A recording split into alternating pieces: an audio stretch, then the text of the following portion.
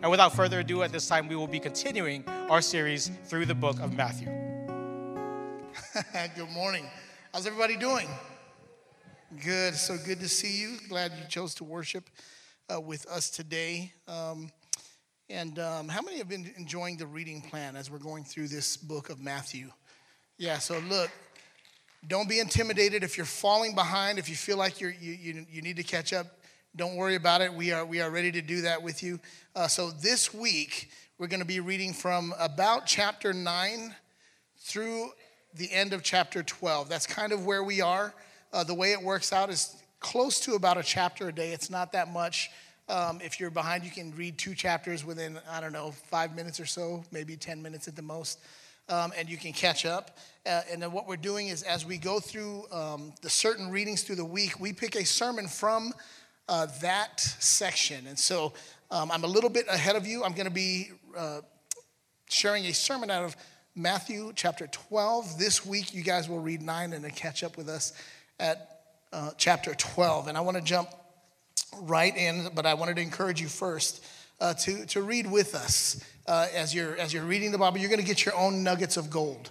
I don't know how many times I read through the Bible and I'll see some parts and get nothing out of it. And then I'll read the same part maybe a few months later or a year later, and something jumps out at me and I could swear that I got nothing out of it previous. And that's just the way God's word works. So I don't know if you're like me, but I'm a very good consumer. Me and my family love products, and we love ordering things, and we love Amazon. Anybody else love Amazon?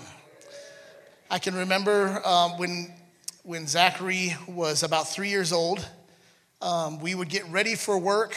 We would get him ready first to drop him off at the babysitter, and we'd sit him down in front of the TV with children's programs, and we would go and get ready, and we would remember the same commercials. And for some reason, of all the kids' commercials and toy commercials, there's one commercial that would come on that had nothing to do with children or toys, and it had to do with computers. And so it kind of went like this, one of those kind of infomercial style commercials that says, "Are you tired of your computer freezing, going to a blank screen, dropping download, and all this stuff," right? And it says, "Well, you need to go to finallyfast.com. Anybody ever heard of finallyfast.com by chance? Or is that just a Guam thing? Maybe that was just a Guam thing. And so I can remember being frustrated one day and going, man, and Zachary, only 3 years old, going, "What's wrong, Dad?" And I go, "My computer, my stupid computer, I just want to throw it." And he goes, "Dad, you need to go to finallyfast.com. How many know marketing works? How many of you have ever bought a skin product and used it because it promised to take off years from your appearance, and then you realize later it doesn't really work that way? How many of you have ever bought a piece of exercise equipment? Anybody ever had one of those ab rollers, that wheel with the handles, and you're like, "Man, I'm gonna be ripped." And then you realize it doesn't work that way. How many spent a fortune on a treadmill and said, "By next year, I'm going to fit back into my high school clothes. I'm going to wear my bathing suit without a shirt at the pool." And then you realize it doesn't quite work that way. Men, how many of you have ever bought a health supplement? Maybe it was called Jacked. Or, some protein or amino or creatine or something, right? Because you were going to put on some muscle, and then you realize later, after being consistent for a week, that it didn't work. It didn't quite work that way. And sometimes we treat the kingdom of God the same way. God gives us great things, and he gives us incredible things, and there's these gifts because God loves us, and he gives us these things. And we know that the word of God is true, and we hang on to these promises for, whatever, a week, couple of weeks, couple of months, and we think it's not working. And when we get into a situation like that, we we come to a crossroads in our minds and in our hearts and in our spirit. And we begin to decide, are we going to keep going? One of my favorite phrases, and if you communicate with me at all on the phone or through text or email, one of my favorite phrases is keep on keeping on. To me, that's a good communication about what faith is about. And so sometimes we hit these crossroads because we read the Bible and we don't see the results right away.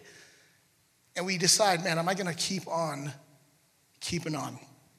And so as we continue our series in the book of Matthew, we're going to read a story in Matthew chapter 12, as I said. Something similar is going on here. Some religious people decided to take something great that was God's idea and turn it into something totally different while still making it look like it was God's idea. Before we get on all the religious people, I just want to say we're pretty good at that ourselves. And so when you take something that God has designed and you make it something else or you use it in a different way, you will never get the intended results. So Matthew chapter 12, verse 9 through 13, let me give you some context before we jump into our text. This is a continuation of a previous argument that Jesus had with the Pharisees, the religious leaders. When you read the Gospels, you see Jesus, he's always going back and forth with the religious leaders and the Pharisees. And the people who, they are the religious representation of the day. And so we're about to read where Jesus picks up. He's in a previous fight with them. And later on that day, he comes to their synagogue. He's on their turf. And they continue to fight. And so the accusation against Jesus at that time was that he didn't keep the Sabbath. And we aren't very familiar because our culture doesn't really celebrate the Sabbath the same way that Jewish people do. But what was happening is as they were on their way, the disciples got hungry and they went through a wheat field. And so they grabbed some of the kernels of wheat off of the plant. And wheat has a husk, I guess maybe that's the proper term, around the kernels. And so what they did was they rubbed it in their hands like this to get that husk off. And then they ate it. And then the Pharisees said, oh, you're working on the Sabbath. The whole point of the Sabbath was to rest. Say rest. And so they go and they start to mix it up with Jesus. They claim he broke the Sabbath. And then now they're in front of a bunch of people. They're at the synagogue or the temple. And then we end up at our text. This is right after Jesus, after he fought with the Pharisees, he went and he started to cast out demons from people. And then they accused him of being on the same team as Satan. Oh, you're casting out the demons because you're on Satan's team. And Jesus says, how can I be on Satan's team and cast out Satan? It doesn't work. And then the famous, saying that you've heard in the Bible that a kingdom divided among itself cannot stand. And so you get a picture of Jesus and the disciples are going back and forth. And now we end up here, Matthew chapter 12, verse 9. He went on from there, speaking of Jesus, and he entered their synagogue. And a man was there with a withered hand. And they asked Jesus, is it lawful to heal on the Sabbath? Now, pay attention to the cues in the writing. Is it lawful to heal on the Sabbath so that they may accuse him? He said to them, which one of you has a sheep? If it falls into a pit on the Sabbath, will not take hold of it and lift it out? Or how much more value is a man than a sheep? So it is lawful to do good on the Sabbath. This was Jesus' conclusion. Then he said to the man, stretch out your hand. And the man stretched it out, and it was restored healthy, just like the other. Bow your heads and pray with me. Father, we just ask you to take your place in this sanctuary. We ask you to take your place in our hearts. Holy Spirit, we ask you, as always, to come, give us understanding. I pray that you bring depth to your word in such a way that it makes an impact in our lives right now. In Jesus' name we pray. Amen. So here we see the fight continues. Jesus, he goes to the synagogue. They come across a man with a withered hand. I almost omitted this part out of my message, but I couldn't because I feel like this man represents us in so many ways. First, this man had a situation. Say situation. And just like him, some of us have relational situations. Some of us have financial situations. Some of us have spiritual situations. And this man really shouldn't have been there. Because of his condition, he wouldn't have been able to participate in the temple worship. And if one hand was shriveled up, it meant that he had one good hand. And I don't know about you, but sometimes I can show up to church and hide my bad hand and show my good one all the time. And this is probably what this man was going through. So he must have been horrified, maybe even humiliated, when Jesus straight called him out and made his situation the object of a very important lesson. Jesus does what many times we won't do. Jesus has no problem confronting our situation. But unlike some of us, Jesus' motive is different when he confronts a situation. He doesn't expose you to frame you. He exposes the situation to fix you. Totally different.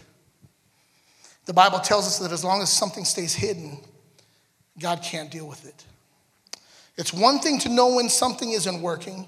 It's another thing to know why something isn't working. And that's what Jesus does. He speaks to the place of our life that's not working.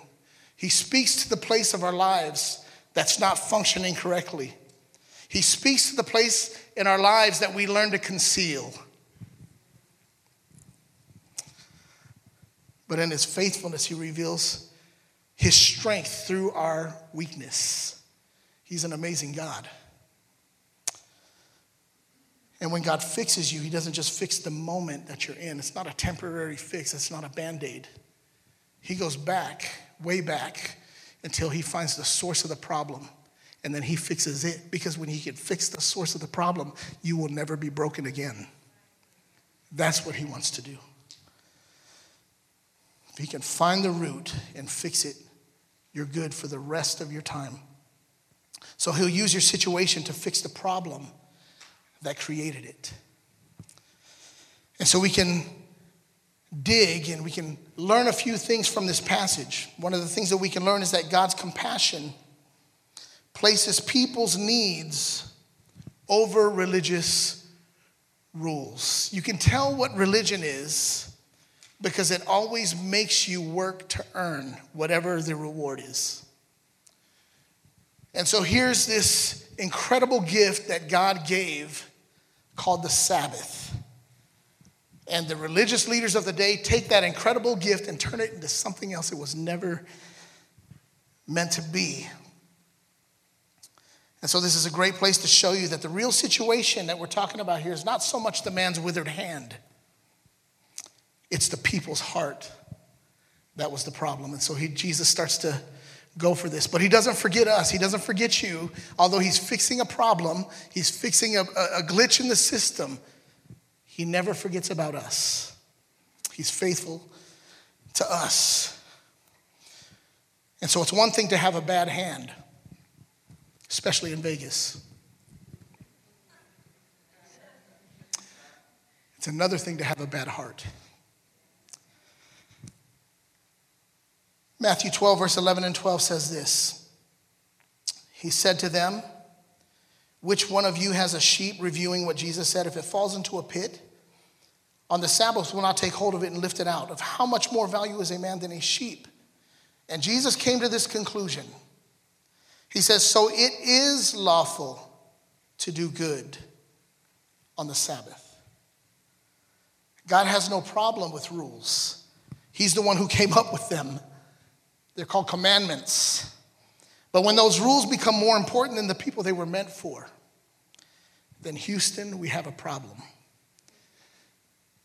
I had to put that in there because there's this new place, there's a hot chicken place called Houston Hot Chicken. And the hottest hot sauce is called Houston, we got a problem. And so me and Zion, you just need an excuse to go places sometimes. We're like, there's a new place, we've never been there. We're like, yeah, we should go. And we went, but I did not get the Houston, we have a problem. I kind of went in the middle, and it was bomb. It was good.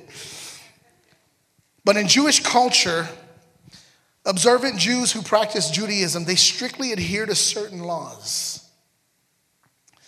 The 10 Commandments are the foundation of all of those laws. But from those first 10 commandments, Judaism has created, after that is another 600 plus laws and sub-laws that you must follow. And like we said earlier, the Sabbath, or the Shabbat, as it's known in Israel, not last February, the February before that, a little over a year ago, I had the privilege of going to Israel. And I can remember coming back from one trip. We get back to our hotel, and I'm trying to go back to my hotel room, me and my roommate. It just happened to be Shabbat, or the Sabbath.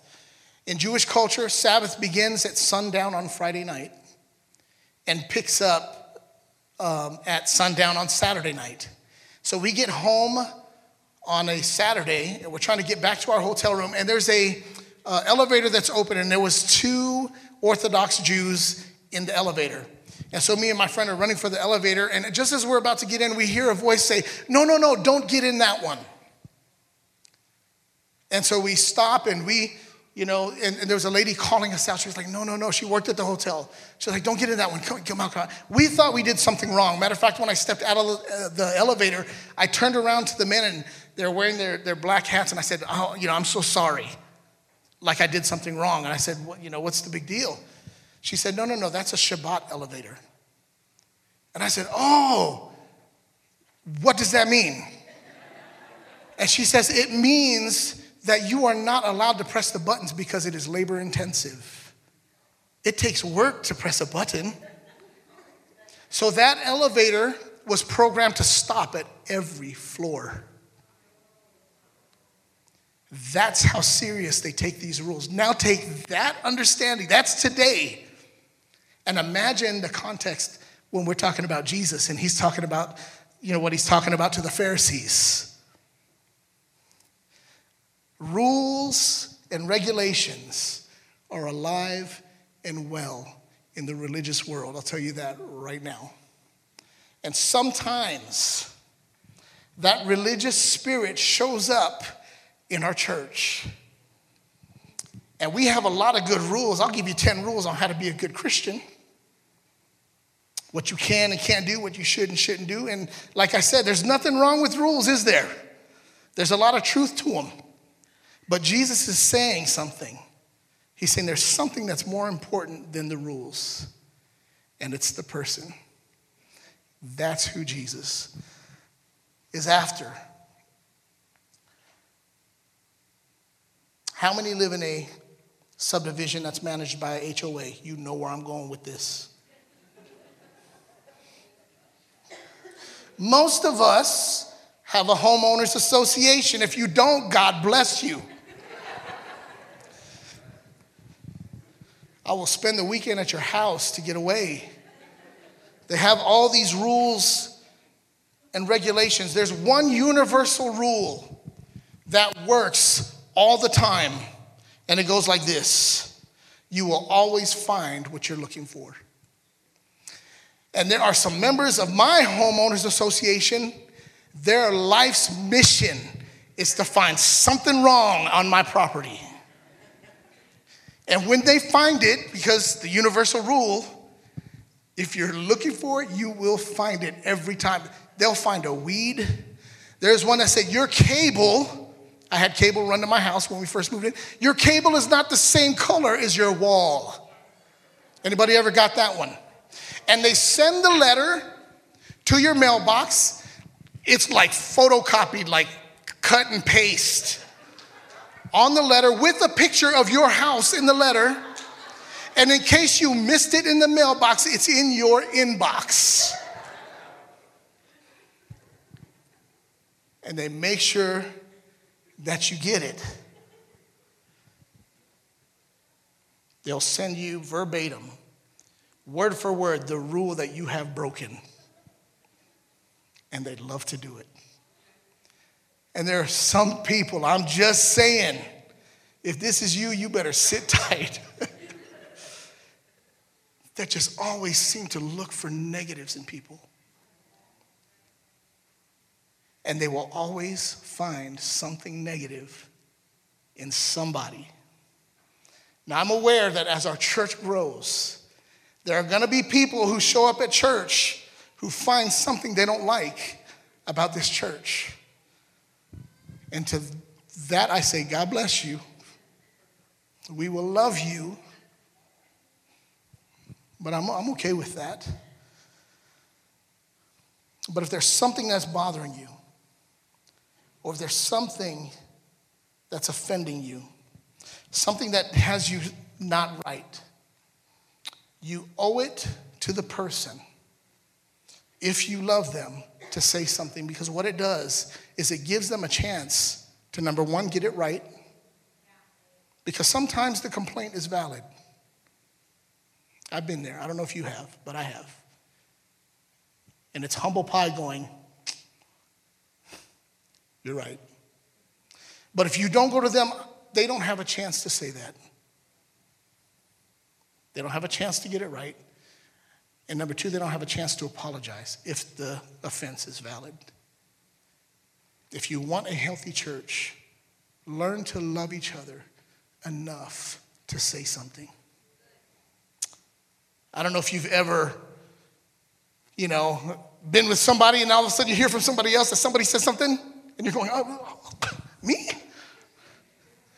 Right? You're like, oh yeah, not a big deal. Then you get home, you're like, ow. Anybody ever been there? Ever experienced that? Right? How many want to pick up rocks? Be like, wait till I see them again. Right? But if you don't go to them, they don't have a chance to apologize or get it right. So we're talking about HOA Christians. I'm not done with you yet. Make it their life mission to find something wrong with believers or with the church or with the music. They only had 3 people on their worship team. How many? That was some of the best worship we've ever had, isn't it? You know what makes great worship? Not the instruments and not the singers. What makes great worship are great worshipers. So if your worship wasn't great, I would say, what was wrong with you? Just saying. But sometimes religion or a religious spirit shows up here in our church and among our spiritual family.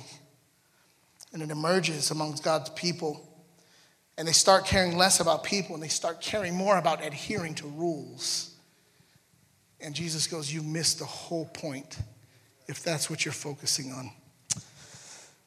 They were actively looking to find something wrong. And that's why they were fighting with Jesus. And we're preconditioned to do the same thing. We criticize leaders. We criticize political figures. We complain about the cold. Well, guess what? It's warmed up. And then we complain about the heat. And it's like we're conditioned to be this way. But because they were focused on the negative, they totally missed the miracle. And I don't want that for us, to be so totally zoned in on something that's a minor that you miss something that's major. Every day we wake up and you and I have an opportunity to experience God in the most impactful way. And we have the possibility to miss it because we're busy looking for something else. And if you don't witness God's power in your life, and you can't be a witness to others. Let me say that again. If you don't witness God's power in your own life, you can't be a witness to somebody else. Turn to your neighbor and say, don't miss it.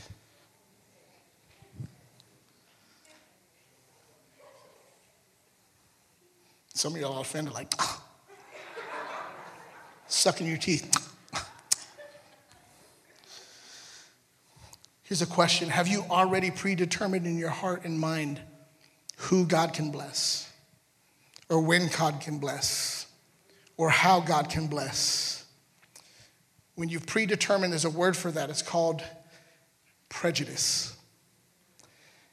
A lot of times we attach prejudice to race or something social. But the definition of prejudice is in the word. Prejudice, prejudge. And a lot of times we've taken the gavel from God and we've made our decision. We have our verdict. Somebody say, uh-oh. Looking for a reason. They were looking for a reason. Jesus was a threat, so they had already made up their mind against him. They already determined their verdict, and now they just needed to collect the evidence. So the situation that we're reading about was a total setup. Total setup. But you know, it's the same in reverse. If you wake up and look for the positive, you see things differently. When you believe that God is for me, you look for evidence. When you believe that, and you're looking for positive things, you can say, like the Apostle Paul says, I'm not crushed. I'm persecuted, but I am not abandoned.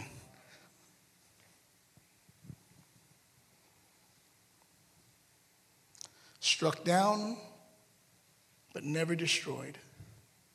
Because we got God on our side. When you witness the goodness of God, it renews your mind. You say, I want to see the good in people. You say, I want to see the best in people. I want to see the opportunity, not the opposition.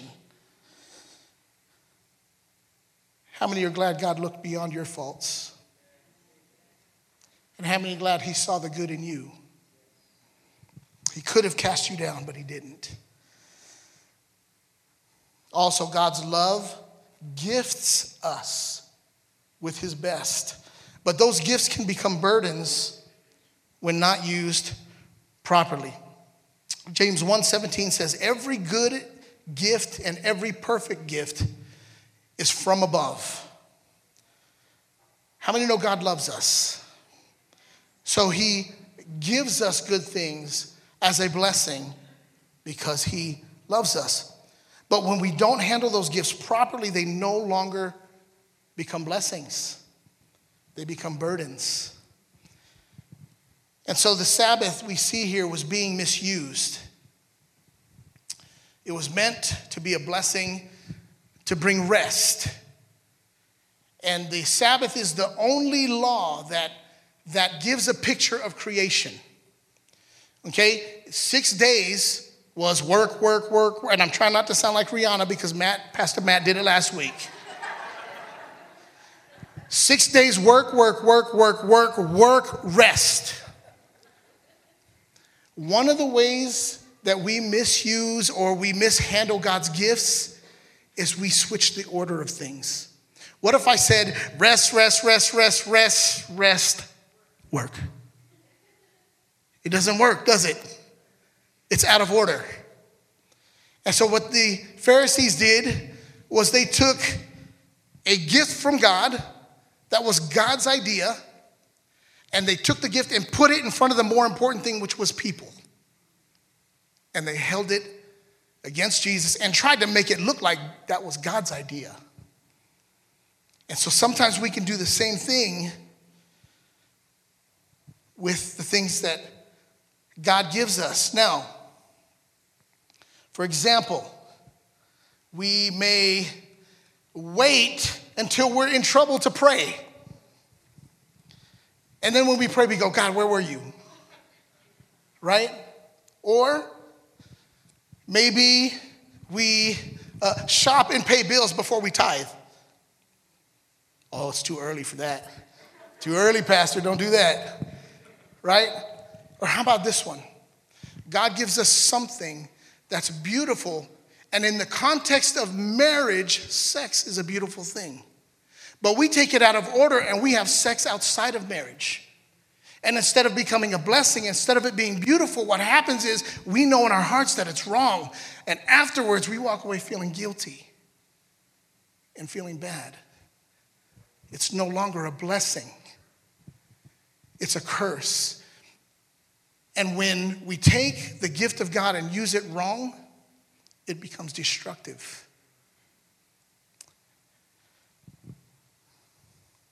So if prejudice is usually associated with racism, perversion is usually associated with something sexual. And all the meaning of perversion means is to use a gift out of context, not in the way that it was intended.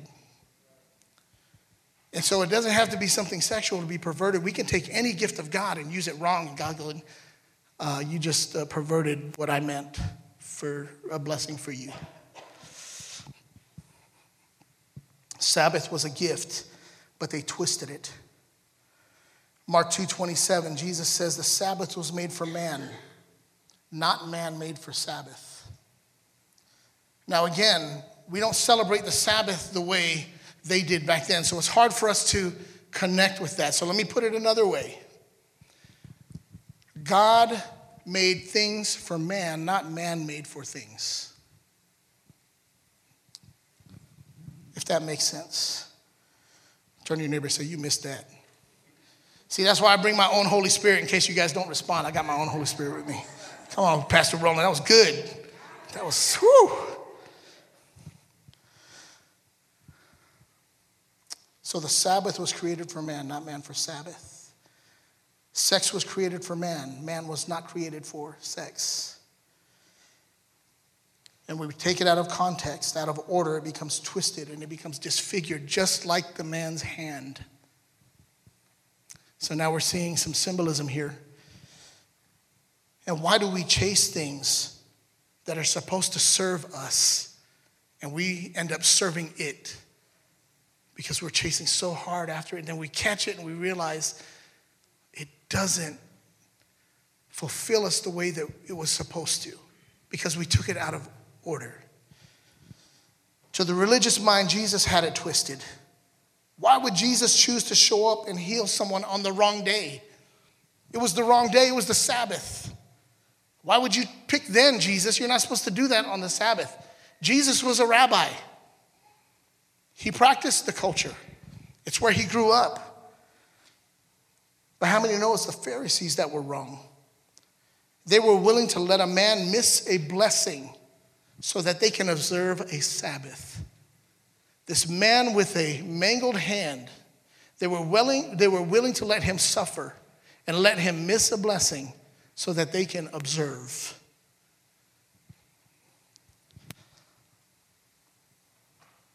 Mark, in the book of Mark, this is one of Jesus' other disciples. He also wrote about this incident, and he adds a bit more color to the situation. He said this in Mark 3, 4, and 5. He said to them, is it lawful on the Sabbath to do good or to do harm or to save life or kill? But they were silent, and he looked around at them with anger. This is the way Mark put it. This is what Matthew didn't say. He asked them the question that they couldn't even answer. And Jesus asked them, is it lawful to do good on the Sabbath? And he looked around because they were silent, and it says he was angry. I'm sorry to mess up your image of the nice Jesus, the one sitting by the stream with the staff with the sheep. That's not the Jesus that showed up here. And it wasn't just when he flipped tables in the temple. Jesus was mad here. He looked around at them with anger, and he grieved at the hardness of their hearts. And he said to the man, stretch out your hand. And he stretched it out, and his hand was restored. Now, if I were to write this, or for most of us, you might relate with this, we would think that our bad hand, the one that we hide, that we don't want people to see, that he would have healed it first, and then we would have stretched it out for everyone to see. But it didn't happen that way. Jesus wants us to express a little bit of faith. If we're going to get the blessing, he says, take the bad hand in the book of Luke, it tells us that it was his right hand. And so if you think about the right hand, it's for most of us, it's the dominant hand. Any lefties in here? God bless you, girl. Yeah, you're one of many, but the context of this is that it was the dominant hand. And in Jewish culture, the right hand was the hand that you used to bless. The man needed a blessing to be a blessing. And Jesus said, stick that hand out. And God is calling us. I don't know what you're going through. Stick that hand out, because God's got a blessing for you. He's got a healing for you. He's got a breakthrough for you. They took the Sabbath, and instead of it serving them, they were serving it. I'm not sure why, but we sure have a way of messing things up, don't we? I don't know about you, but I'm glad you don't know most of my mail. I'm like, God, I don't know what you see in me. It's like he gets the worst end of the deal. I went to a mechanic yesterday, and my car is 9 years old now. And we had run that thing into the ground. We've hauled more church stuff. We've gone on more unnecessary off-road trips. And so I took it to a mechanic, and I said, hey, I really need help. My car, when it's fine, I changed the water pump, and I did the thermostat. I did all these things, but when I go up a hill on the freeway, it still overheats. And he was like, I was like, thanks, man. He said, pop the hood. I was at O'Reilly's, and I was just asking anybody with a green shirt, can someone speak to my situation? And he said, you're in luck. This guy right here, he comes in all the time. He's an actual mechanic. This guy spent 2 hours with me. He came to the conclusion, bro, you need to get rid of this car. And I said, I don't know if I'm ready for another car payment. He said, well, it's your choice. And having know I got real sober real quick. And I was like, So now we're looking at another car payment eventually. But man, we messed that car up. But I'm believing God's got a blessing. Girl, right? Lord Jesus, please come through. But even when we mess things up and get things out of order, Jesus still has a fix. He still has a fix. And your situation doesn't identify you. It says he was the man with the shriveled hand. It didn't say he was the shrivel-handed man, right? So I just happen to be the guy who's slightly overweight. I'm not the overweight guy. Amen. That didn't go the way I wanted it to, but here's the last point. God extends relief from our burdens when we rest in the finished work of Jesus, who is the Sabbath. This is what we can't miss today. Jesus is the Sabbath. When we're looking for rest, Pastor Matt, in a sentence, almost preached my message. You want to be refreshed? You want rest? Let me tell you how. Number one, come to Jesus. Because he is the Sabbath. And instead of healing him first and then showing his hand, he did it the other way. Jesus is saying it doesn't work that way. Whatever's in your mind, it doesn't work that way. We come to him on his terms. We do it his way. He did what Jesus said to do, and he received his breakthrough. And I'm convinced that there's some of us here today, we are just one decision of obedience away from breakthrough, where we may not want to show that mangled hand. Jesus is saying, put it out there. Watch what I do. He stretched, and God did it. It happened on an unusual day. It happened at an unusual time. And it happened in an unusual way. On a day when there was supposed to be no work. There was supposed to be no work. His hand started working on a day when there was supposed to be no work. You know when God's going to do it?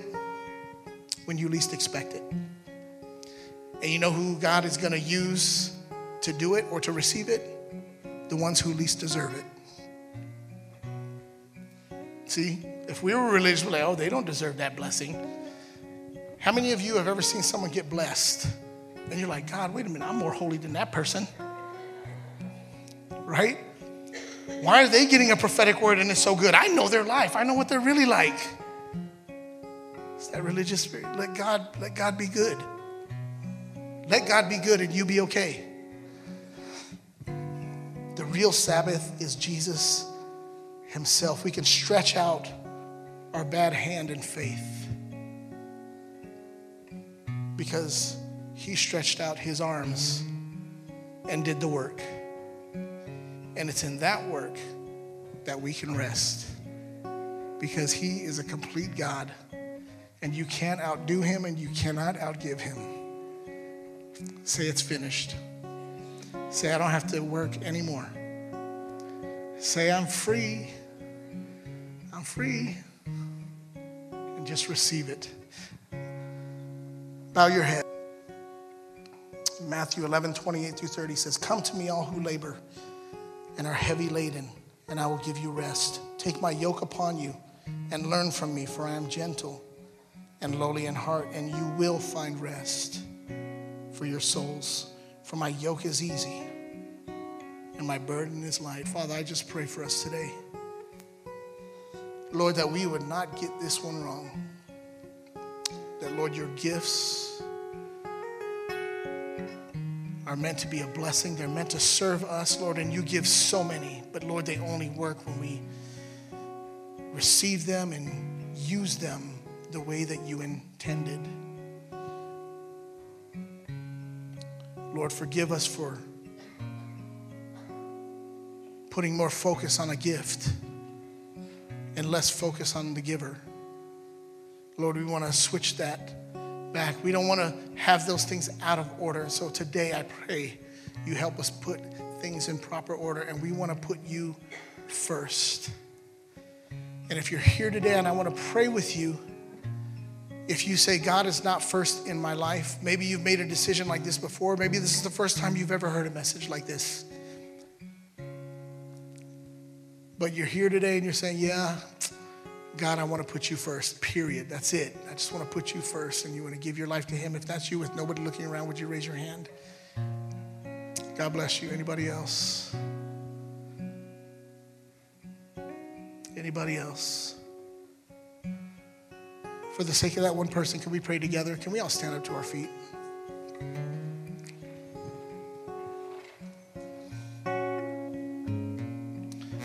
Jesus, say Jesus. You're an amazing God. You're a generous God. And you're a good God. There is no bad in you. There is no change in you. I thank you for that. I ask you for your forgiveness. And I ask you to come into my heart. I believe that you spilled your blood for me, and that the blood has the power to wash away my sins and make me right before you. Change me and give me the grace to live for you from this day forward. In Jesus' name, amen. Can we celebrate the one person who made that decision?